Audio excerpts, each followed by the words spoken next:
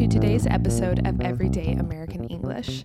I'm Lynn, I'm American, and I live in the state of Kansas in the United States.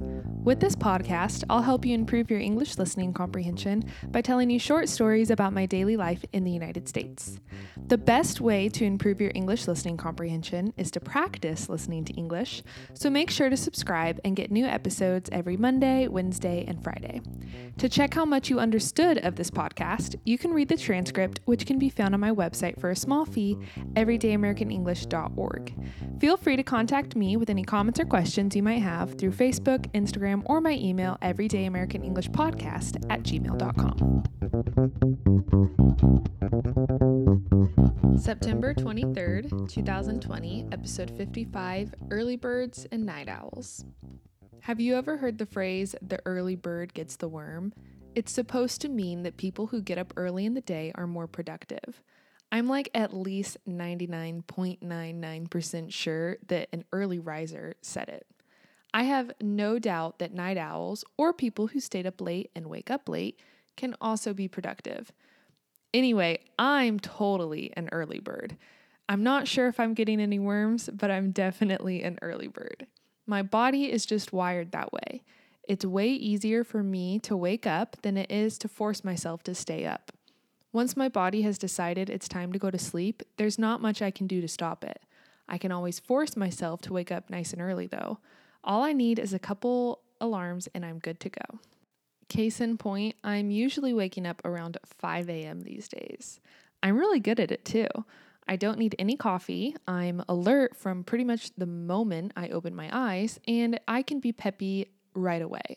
You'll never hear me say, "Don't talk to me until I've had my coffee." One, because I don't drink any, and two, because I'm an early bird and it's just easy for me. I'll have a full out conversation as soon as I wake up. I'm like, let's do this. Carpe diem, baby. Night owls are a completely different animal. They're usually the people who have more trouble waking up and operate best at night. Some of my sisters are definitely night owls. I, however, am not. It doesn't even matter if I'm with other people, I will fall asleep. I have no control over it. I remember almost always being the first person to fall asleep at sleepovers growing up. I try to stay awake, but I usually just couldn't. During college was probably the only time I kinda acted like a night owl. I would usually go to bed around midnight and wake up around 8 a.m. Now, though, I'm waking up before the sun does. Definitely not night owl behavior. There are benefits to being an early bird, though, besides the worms.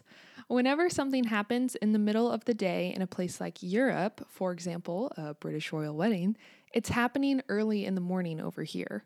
Since I wanted to watch Prince Harry and Meghan Markle's wedding live, I had to wake up around 3:30 a.m. to see all of the coverage. Now, I obviously don't usually wake up in the wee hours of the morning, but I was able to do it pretty easily back then because that's just the way my body works. I guess if I was a night owl, I probably would have just stayed up all night waiting. To each his own. That's all for today's episode of Everyday American English. To really improve your English listening comprehension, check how much you understood of this episode by reading the transcript, which can be found on my website, everydayamericanenglish.org. Don't hesitate to contact me with any comments or questions you might have. Happy Wednesday.